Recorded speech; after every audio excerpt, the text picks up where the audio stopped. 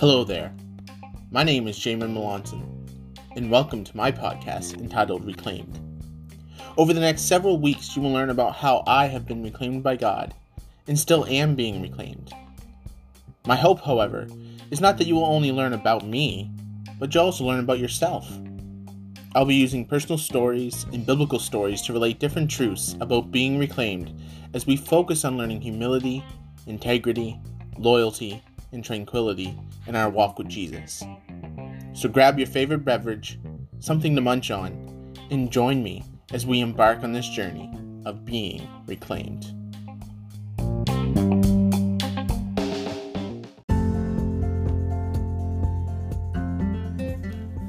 Part 2. Reclaimed by Integrity. Integrity is making sure that the things you say and the things you do are in alignment. Katrina Mayer.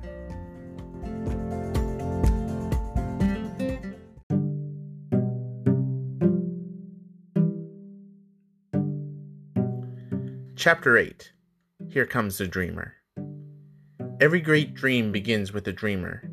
Always remember, you have within you the strength, the patience, and the passion to reach for the stars to change the world. Harriet Tubman.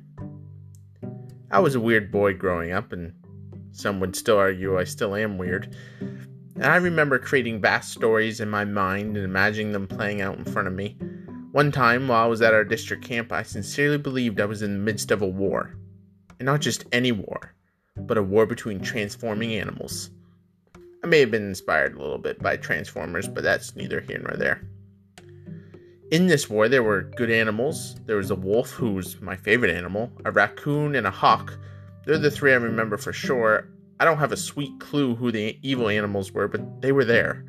In the daytime, the animals, again, all in my mind, pretended to be their natural forms, and then at night, they'd transform and fight the war against the evil animals who wanted to take over the forest at our district camp. My role in all this? To protect the identity of my animal friends. If any humans found out who they truly were, they'd be captured and studied for scientific purposes. I've achieved my goal. To this day, not one of my animal friends has been discovered. I soon graduated from imaginary storytelling to creating vast worlds with my Lego and action figures. It was during this time I incorporated my desire to be a husband and a father. The Lego characters I based off myself, who was a gray ninja, way before Ninjago was a thing. He was a leader of the band of Lego heroes with corresponding stuffed animals who could transform. Apparently, I really liked animals, and I really liked Transformers, so I just kept going with that motif. They fought against evil Lego figures who wanted to dominate the world with their stuffed animal allies. The war was intense. Some even lost their lives, while others found love and gave life to others.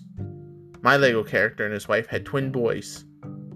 One was named Alexander, and I believe the other was called Jace, though I'm not quite sure. And I used this story to help develop how I'd interact with my future kids.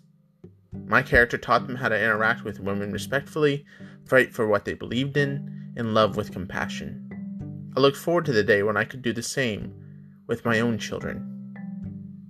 As you can tell, two of my dreams as a young kid were to one day be a fictional author, and the other was to be a husband/father.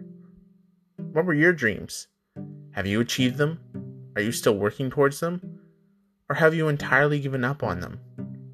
As we work through this chapter together, my prayer is that God will reawaken these dreams within you, or maybe awaken a new dream. This is one of the ways our loving God reclaims us by integrity.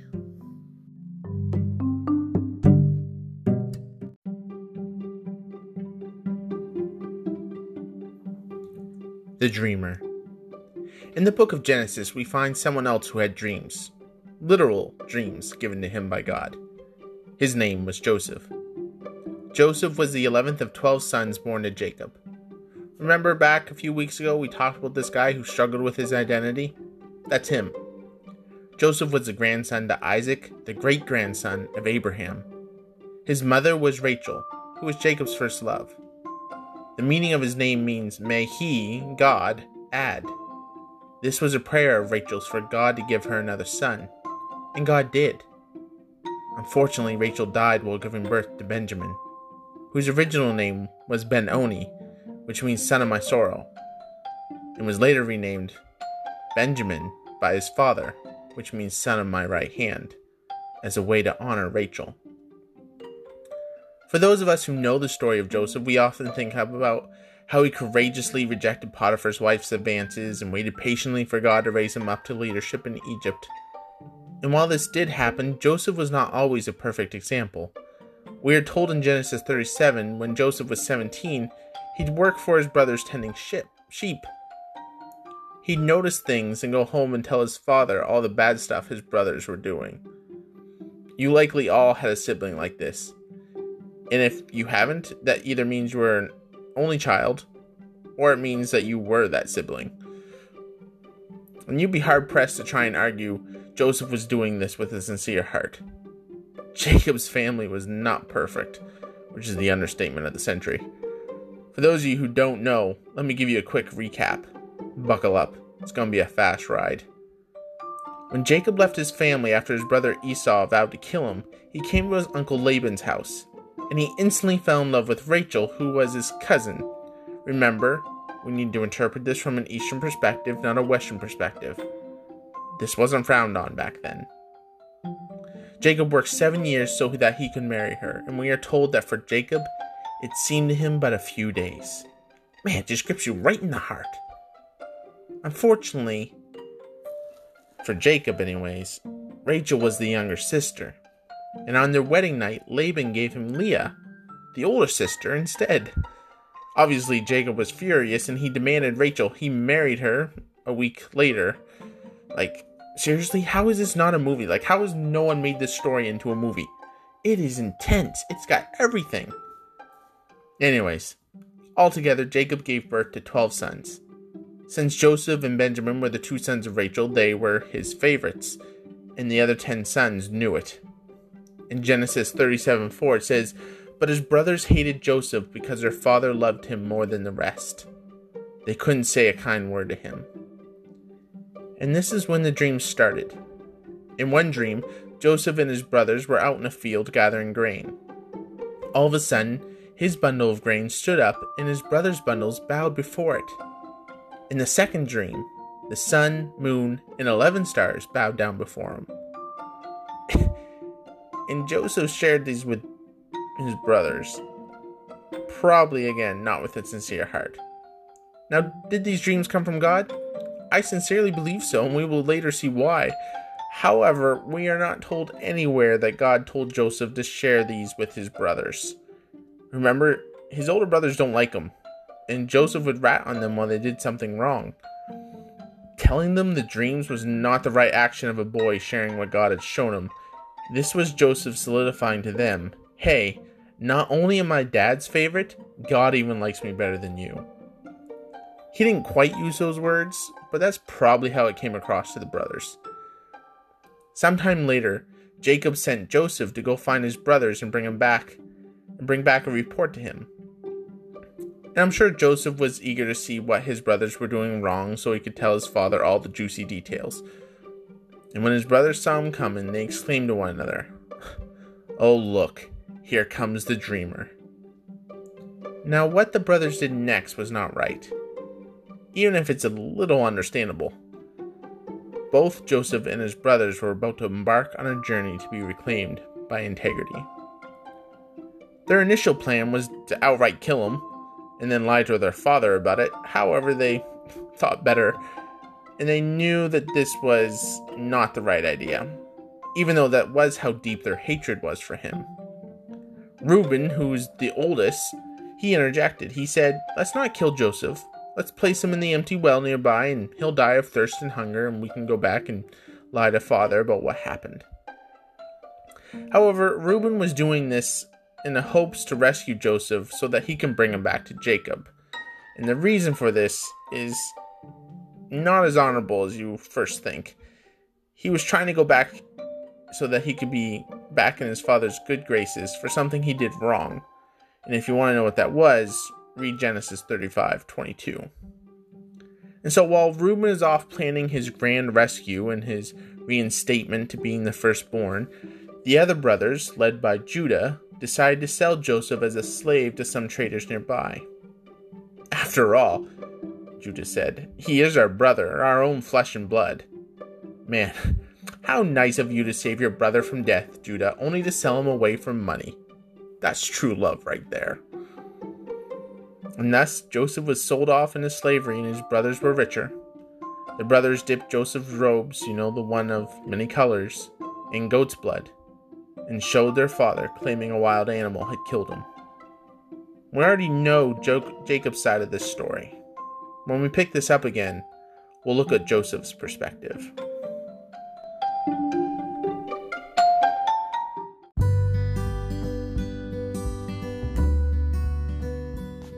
The writer. As I mentioned earlier, one of my dreams is to become an author of fiction. And that might be closer than I might think. Stay tuned for more details coming later on this year. Anyways, I mentioned how I created stories with my Lego figures. These stories eventually became the initial plot for my fantasy series called Palmera. I've been writing, researching, editing, rewriting, more editing, more researching, and so forth and off for the past 17 years. Through the years, it changed drastically. Characters removed, and then they were added, plot lines changed, new ideas were implemented, the entire series was renamed. I even debated deleting the entire thing and just forgetting about it. Some of you may be wondering what this has to do with being reclaimed by integrity. I firmly believe my gift of writing and storytelling is from God, and therefore it is an act of being true to who I am and how God created me. Does that mean I think I'll be a top-of-the-line author? Not necessarily. I'm not opposed to the idea, but my obedience to write does not instantly correlate to being a New York Times bestseller. Back in 2017, in the summer, I was nearly finished with the first trilogy, and as it came to the conclusion of the series, I stopped. I wasn't happy with the story, and I knew it was because for over a decade I was hemmed in by a story I originally created when I was a young teenager. So I rewrote book 1. Yet still, something was missing. Originally, my books were set in our world, in the future. And as my characters and the story continued to grow, I know I couldn't stay in our world. So I created a new world, a fantasy world, where my story could unfold. Again, this meant rewriting the entire first book in the fall of 2020 to the spring of 2021. I've submitted my book to agents, and I'll continue to do so until God leads me to the right person to help accomplish my dreams.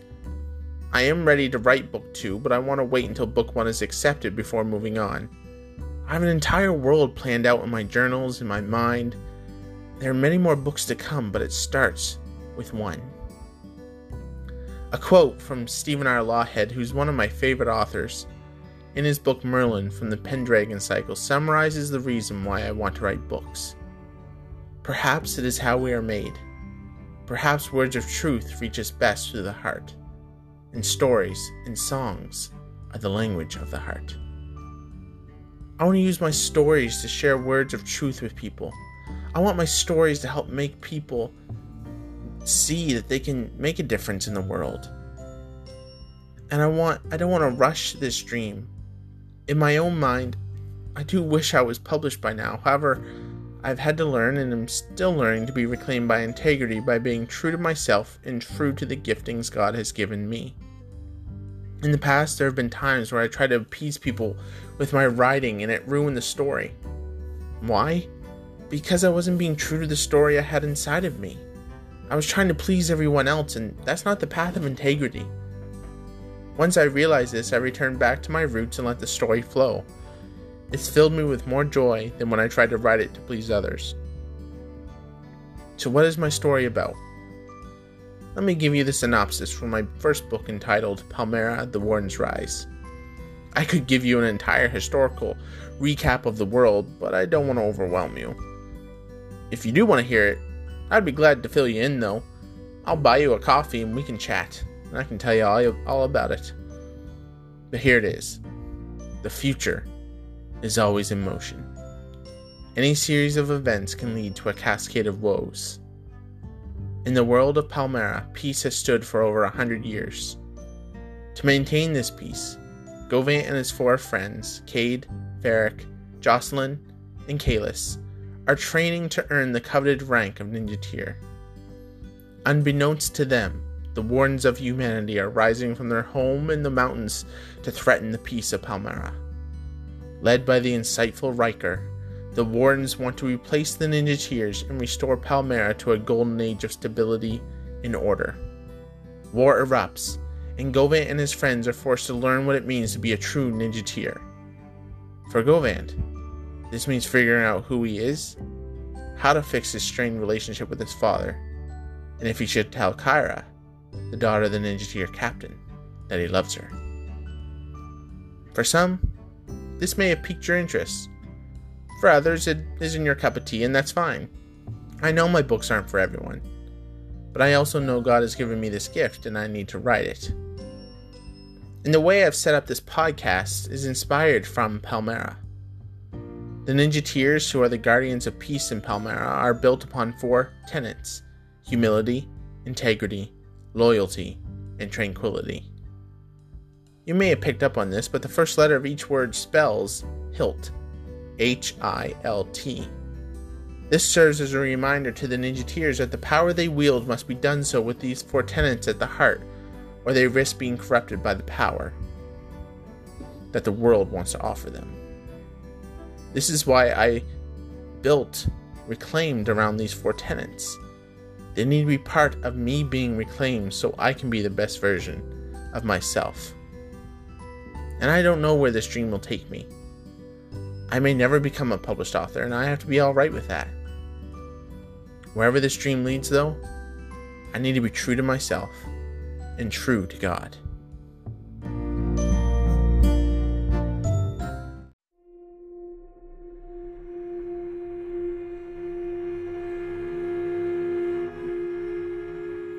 The Reclaimed Dreamer. In Egypt, Joseph was sold to a man named Potiphar, who was the captain of the palace guard. Joseph was forced to face reality, either let God reclaim him by integrity, or try to walk his own path. We're not told anything about Joseph's time between when he was sold and when he arrived in Egypt, so this is just my own thought, but it's possible Joseph spent his time praying and repenting before God. He realized his mistakes and knew he couldn't continue on the same path if he was going to survive as a slave in Egypt. And so, he let God reclaim him by his integrity. In chapter 39, we're told the Lord was with Joseph, so he succeeded in everything he did as he served in the home of his Egyptian master. God did not abandon Joseph. Instead, he went with him to Egypt and taught him the right and wrong things to do. And through this, Joseph matured. And this is what integrity does for us. It helps us to mature in our walk with God. As Joseph impressed Potiphar with his work and attitude, the Egyptian master gave him the honor of being his personal attendant. Joseph was in charge of the entire household. However, as with part of every being reclaimed, a test came for Joseph. Now, he had failed previous tests. Bragging to his brothers was not something he should have done. And sometimes we will fail a test, but God often brings it back around to give us a second, third, or 49th try to pass it. If we try to do it on our own power, we will fail every time. We pass when we let God reclaim us and work through us. The test came in the form of Potiphar's wife. She thought Joseph was handsome and wanted to sleep with him.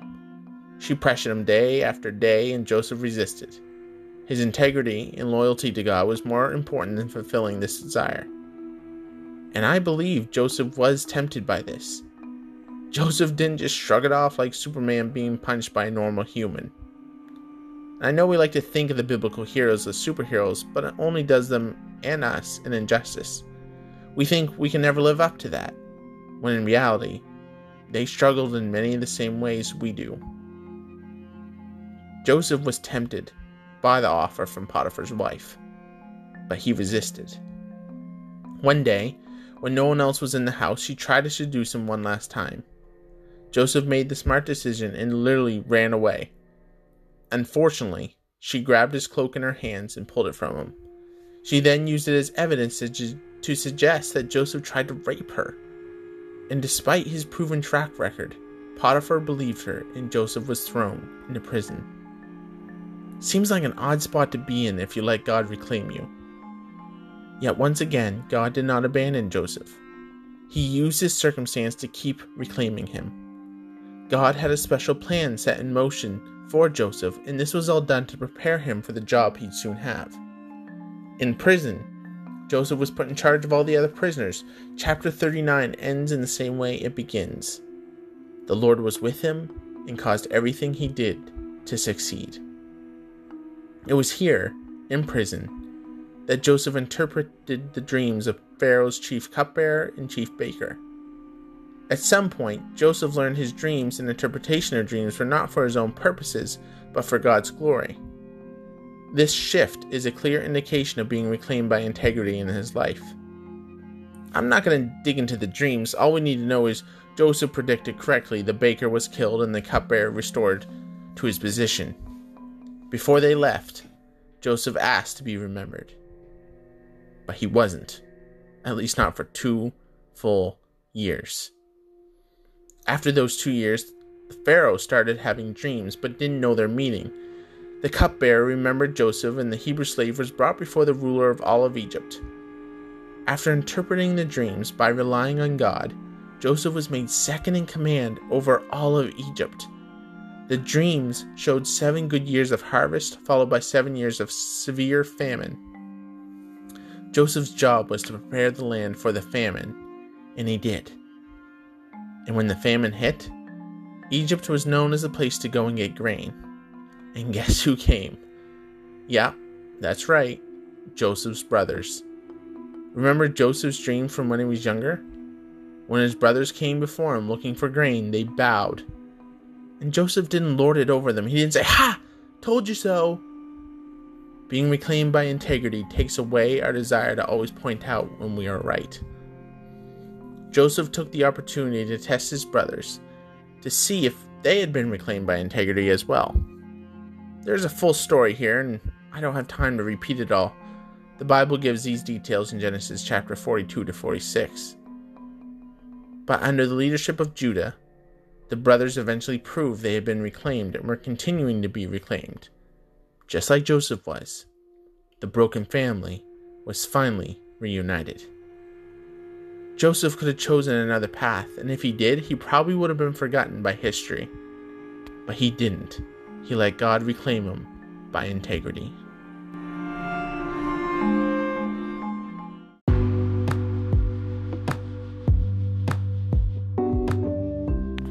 The father. Besides being an author, my other dream was to be a husband and a father. I'll get more into the husband bit in a later chapter, so right now I just want to talk about being a father. And I didn't expect this journey to be as long as it was. In January of 2015, Naomi discovered she was pregnant. She told me, we told her parents and my parents, and everyone was excited. But the first ultrasound wasn't promising. And the following day, Naomi miscarried our first child. We named her Maya Nova, meaning newly beloved. 5 months later, in June 2015, it happened again.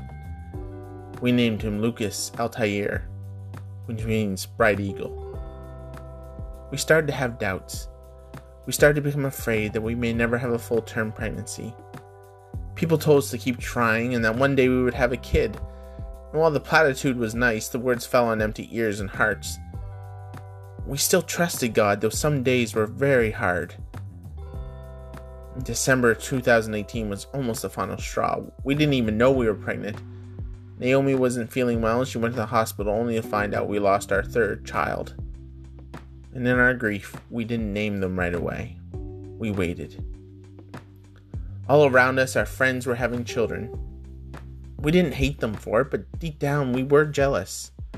Why can't we have kids too? Don't you want to bless us with children? God, is there something we've done wrong? And many more questions echoed through our minds. Now, let me pause here for a moment. If you need to, go grab a tissue. It's okay to cry. We did. However, before I continue, I want to share with you a revelation Naomi and I received from God recently. While playing a card game one night, we were talking about seeing our 3 children in heaven. Our dog started rubbing up against my leg, and our 2 cats were sitting nearby on the table.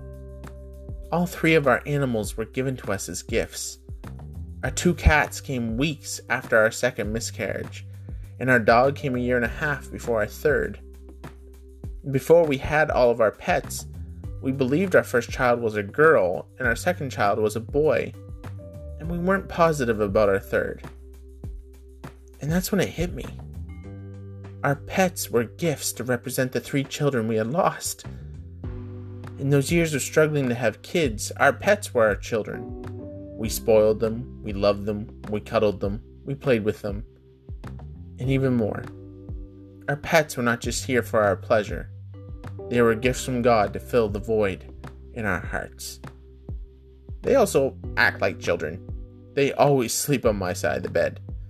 In fact, Lucy's behind me on our spare bed, just sprawled out as much as she can be, having a little nap, and Hector's on the outside of the door scratching on it and whining because he wants to lay up against my computer because it's his favorite thing to do for some weird reason. But it was like God was saying, I know you are hurting, and I know you can't see your children right now. You'll be with them one day, I promise. But until then, I want to bless you with these animals. They will bring you joy. They are my gifts to you. And since our dog Lucy is a girl, we knew our third child was a girl.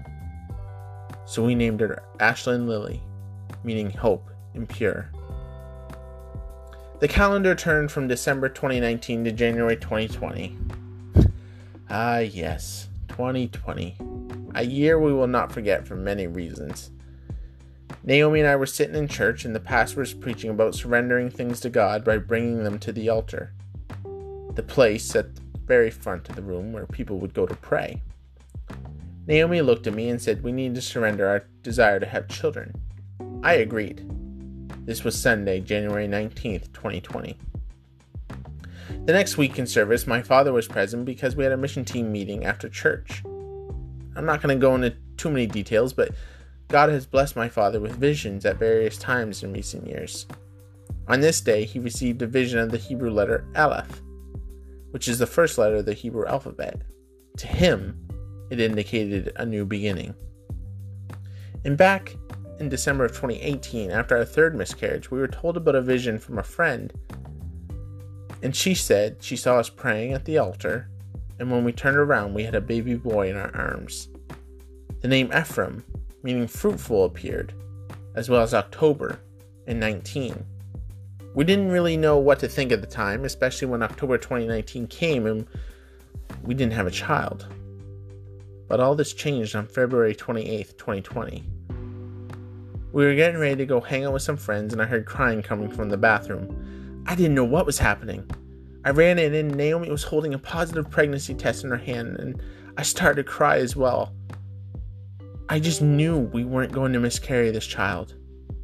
At our first appointment, they told us we were about 6 weeks pregnant, which means we got pregnant after January 19th, the day we surrendered our desire to God. And guess what? Our due date was in October. And then COVID happened.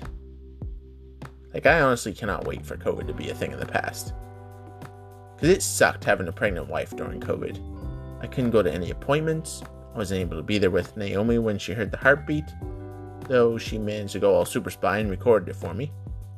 I wasn't at the 20-week ultrasound to see him become more fully developed.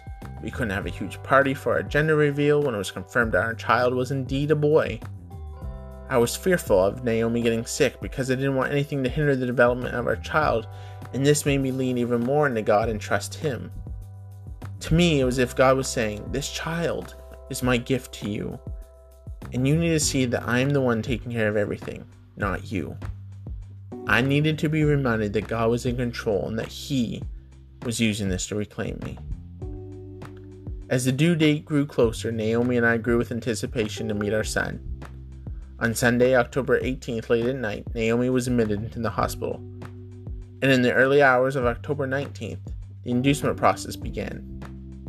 And then at 7:05 on Wednesday, October 21st, our son, all 9 pounds and 4 ounces of him, was born. In military time, that's 1905. The number 19 kept showing up everywhere. And we named him Caleb Matthias, meaning faithful gift of God, because that is what he is. God has been faithful to us throughout the entire time, and this is just another one of his gifts to Naomi and I. And Caleb really is a dream come true.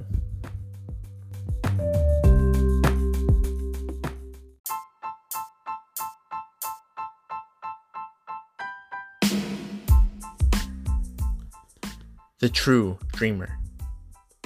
God reclaims us by integrity with our dreams. He helps us figure out which dreams are true and which dreams aren't. And once we do, we need to surrender our dreams to Him. And this is the hard part. Our dreams are originally from Him. He does want you to fulfill them. Except these dreams are not meant to bring us glory and promote ourselves. These dreams are meant to glorify God and promote Him. And so when we surrender them to Him, it may take a while for them to happen. But that's good. Because through the process, God is reclaiming you and teaching you so that when the dreams come to fruition, you are ready for them with integrity. So what are your dreams? God wants you to dream big and outside the box. There is no dream too big for God. He is the true dreamer after all. And take some time. Write them out. Figure out your dreams. Put them on the wall. Put them in your phone. Tell other people. Some may think you're crazy. Good. God likes crazy dreams, as long as they bring glory to Him. And once you know what your dreams are, it's time to surrender them to Him. I've had to do this with my writing over and over, because it's not just a one-time thing, it's a continual surrender. Sometimes I get too caught up in what it might mean for me to be a published author when God reminds me that I'm not living by integrity towards Him with my dreams. And you saw what happened when we surrendered our dream to being parents. God worked. It isn't always right away, so be patient. Let God reclaim you in the time of waiting. You don't know what may be around the next corner.